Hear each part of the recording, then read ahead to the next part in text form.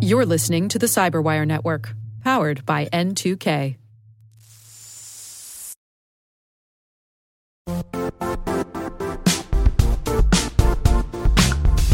The IT world used to be simpler. You only had to secure and manage environments that you controlled. Then came new technologies and new ways to work. Now, employees, apps, and networks are everywhere. This means poor visibility, security gaps, and added risk. That's why Cloudflare created the first-ever connectivity cloud. Visit cloudflare.com to protect your business everywhere you do business.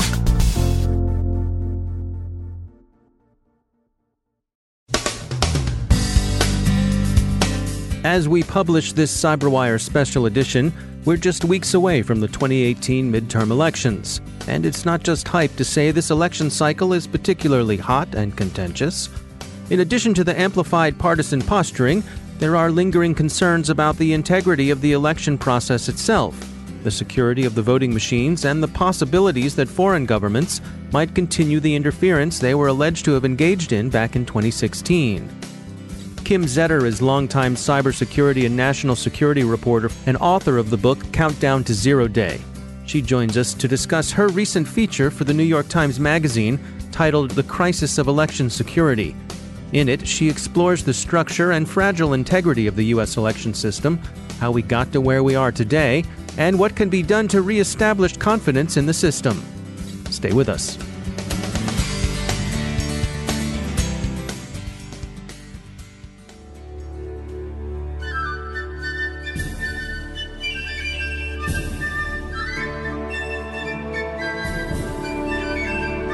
I've been covering election security going all the way back to 2003. So this is sort of a culmination of all of that reporting. I was really heavily involved in it for a long time between 2003 and around 2008, 2010. And it really sort of fell by the wayside. People weren't really concerned anymore about the voting machines because a lot of the places, a lot of jurisdictions around the country had actually started switching to paper ballots or paper trails on touchscreen machines.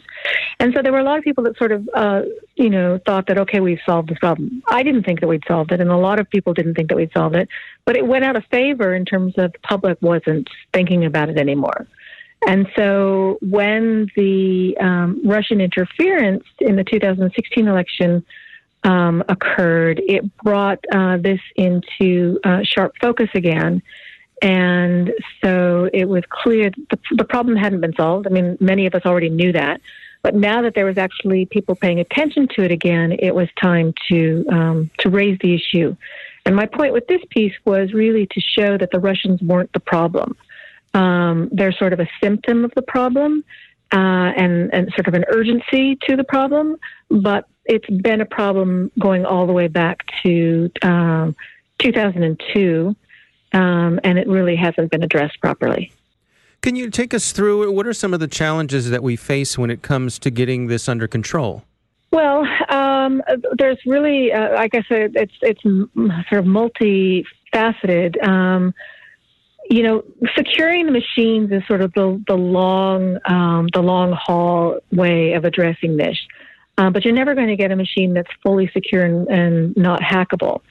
So what you have to do is you have to have a system in place that would help you know in the first place whether or not the software has been altered. And we don't have that right now. We don't have the ability to examine the software at all once it's on machines because it's proprietary software and the voting machine vendors have gone to court to prevent anyone from looking at their software. And we don't have sufficient audits in place that would compare, well, we do have paper ballots, that would compare the paper ballot against the digital tallies to uncover discrepancies. So we've really been almost willfully resistant to engaging in methods that would actually tell us if there was a problem with our elections. And that's always been very curious to me. There's a sort of willful resistance to actually taking the steps needed to ensure the integrity of election outcomes. And what do you think's behind that? Why do you suppose that is? The voting machine vendors were very resistant and engaged in strong lobbying activities for many years to prevent even the paper trails from being added to paperless machines. It's always been very curious to me why they had such an interest in resisting that. But it wasn't just them. Election officials were really swayed by the voting machine vendors. They were really under the thrall of voting machine vendors for a long time and would follow their lead on many things. And so they sort of parroted the arguments of vendors that the paper trails would it would be more expensive to install printers, that the printers would cause problems at the polls. It would be inconvenient for disabled voters who couldn't see them. A lot of arguments against that. And election officials were, sort of the driving, I guess, the end stop, right? So if they decide that they don't want them, it's not going to happen. And a lot of that is because here in the United States, the elections are run at the state level. They are not just, there's run at the county level.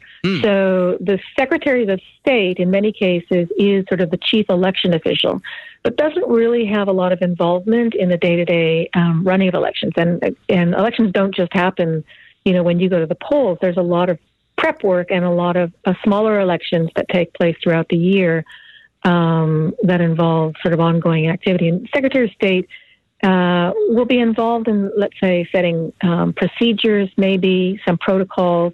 But even that, it's sort of high level, and they engage only when, in the past, only when there's been a problem. And so really county officials who are, for the most part, quite often not tech savvy at all, have been left to make these decisions on their own. And that's how the voting machine vendors have become so influential. And what led us to this situation? Is this a relic of how, I don't know, the growth of our country? I mean, what brought us here? Well, under the Constitution, it's under states' rights and constitutional rights to conduct elections. We don't want the federal government interfering in elections, right? Because then that raises the possibility for some kind of real interference. And so there's always been this pride about in counties running elections on their own. But that actually doesn't get us the lack of interference that we think it does, because many county election officials are very partisan. They've been elected themselves, and they are part of a party. And so we've sort of given, in many cases, partisan people control over elections, and also not had any oversight over their day-to-day operations or of the choices that they make and the things that they do. And we really sort of neglected that because we don't really want to know about elections at any time except, the day we go to the polls. It's a problem with legislators. It's a problem with the public. No one wants to hear about this stuff, and no one really cares about it until an election year or until a problem rises. They want to think that they want it to be in the hands of someone else. No one wants to really deal with it. And so leading up to the 2016 election, were there people who were sounding the alarms? For a decade. Yeah. So specifically about the sounding the alarm around the Russians, I mean, obviously there was DHS was coming out and talking about the probing of voter registration databases. But they were very emphatic that there wasn't any evidence that anyone was targeting voting machines or the election infrastructure aside from those voter registration databases, which is alarming in itself, right? Mm-hmm. But not the machinery that is used to tabulate or cast ballots. But we all know, people who have been on this beat or overseeing this issue for a decade, that it's not that hard to go from a voter registration system to the systems that are then used to control and count ballots. So there were people, obviously, when the first hints came out that Russians were probing even voter registration databases, there were people that knew ultimately what that could mean, but there was no time to do anything about it. Now, one of the things you point out in your piece here is that the security agencies in the U.S. say that there's no evidence that the Russians had changed any votes, but you think it's a little more complicated than that.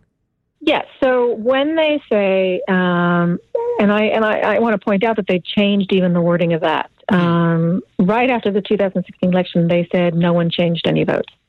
And there was pushback. I engaged in a lot of pushback with the government about that kind of definitive statement. And they've altered it and said there's no evidence that votes have been changed. Now, there are problems with that statement because no one has looked for evidence. When the government says that there's no evidence, what they're talking about is just signals intelligence evidence. So the intelligence community monitors, chatter over the waves from, Russian officials and Russian hackers. They monitor machines. They have sensors set up.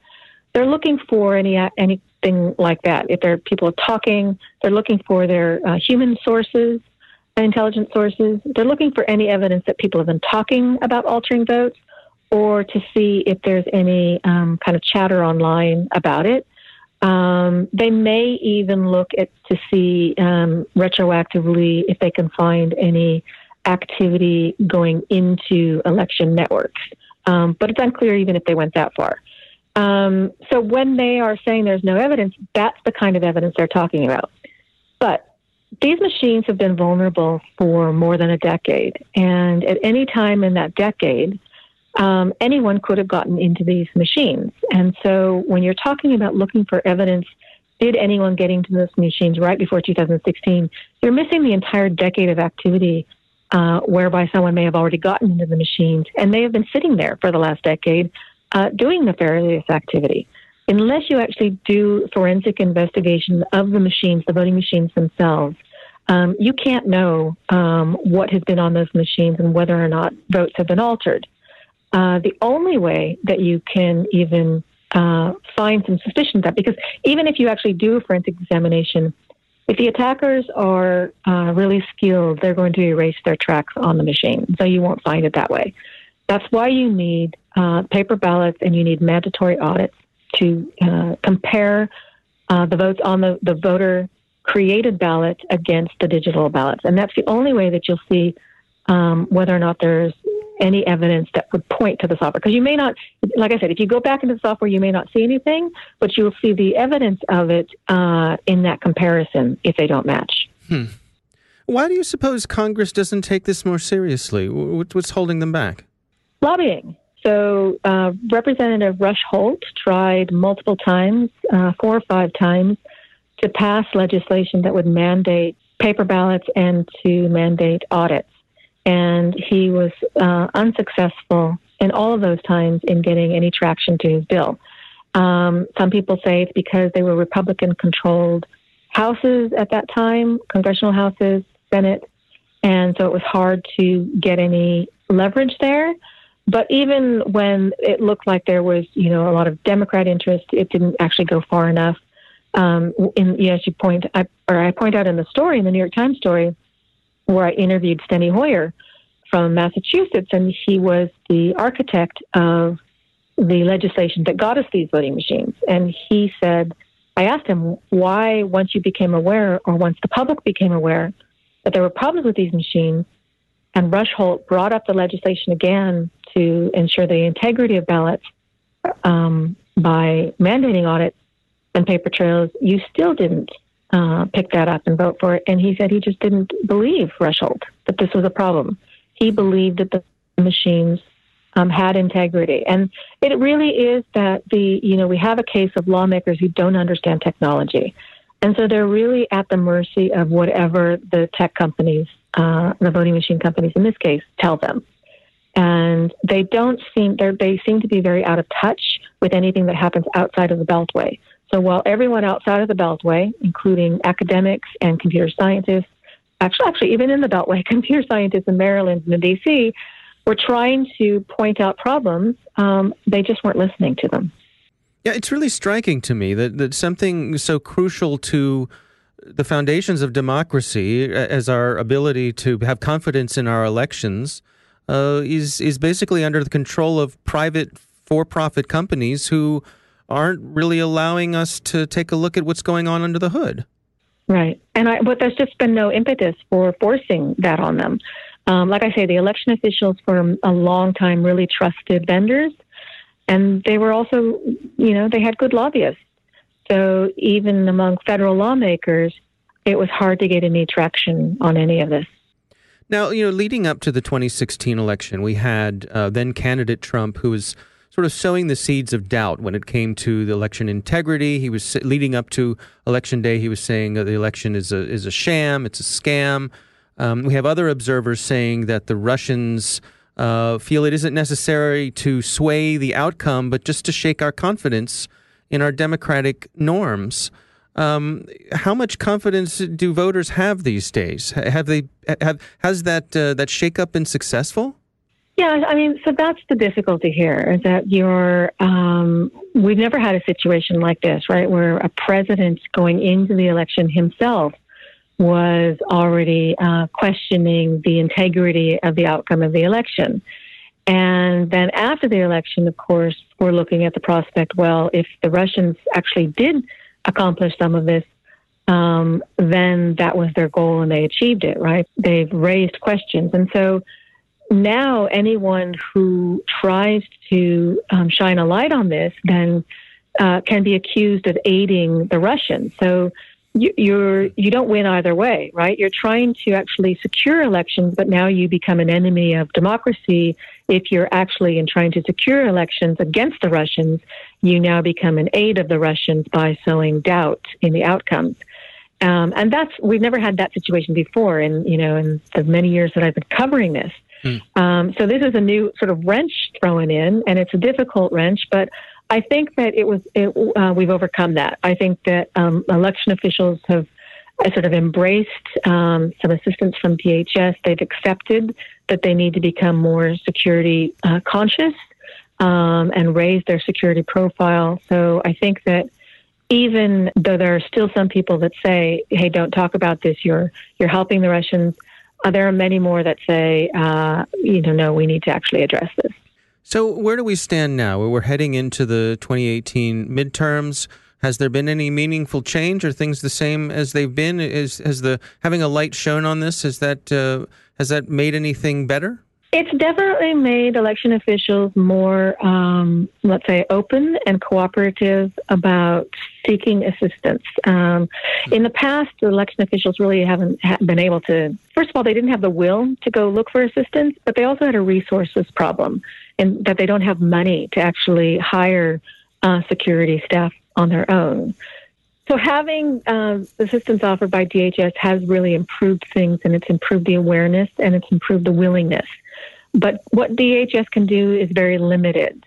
What they are doing is they're scanning internet-facing systems. So like the voter registration database, the server, anything connected online, they can do a remote scan of that to see if there are any unpatched software holes in that database software or the server software, and they can help officials get that patched.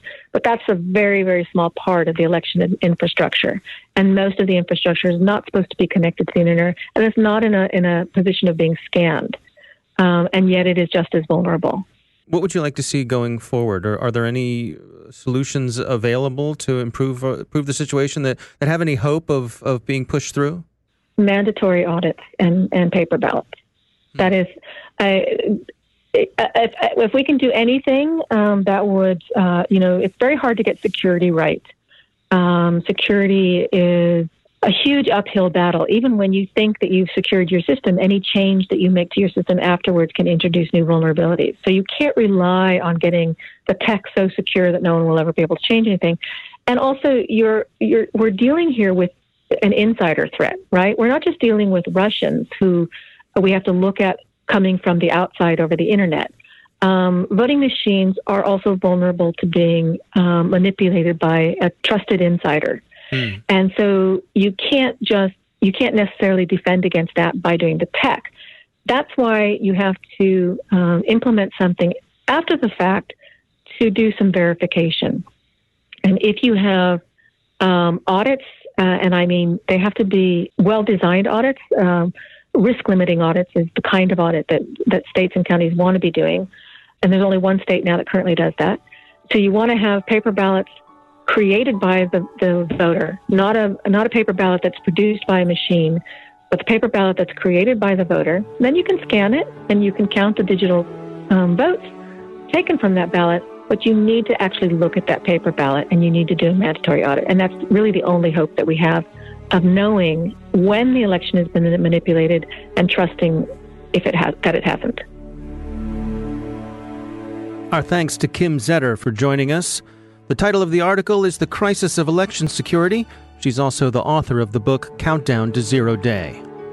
The CyberWire podcast is proudly produced in Maryland out of the startup studios of Data Tribe, where they're co-building the next generation of cybersecurity teams and technology. Our CyberWire editor is John Petrick, social media editor Jennifer Iben, technical editor Chris Russell, executive editor Peter Kilpie, and I'm Dave Bittner. Thanks for listening.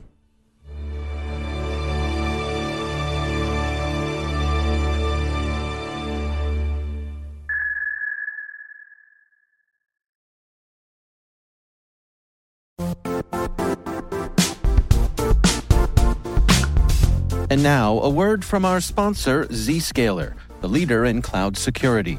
Cyber attackers are using AI in creative ways to compromise users and breach organizations. In a security landscape where you must fight AI with AI, the best AI protection comes from having the best data. Zscaler has extended its zero-trust architecture with powerful AI engines that are trained and tuned by 500 trillion daily signals. Learn more about Zscaler Zero Trust Plus AI to prevent ransomware and AI attacks. Experience your world secured. Visit zscaler.com/zerotrustai.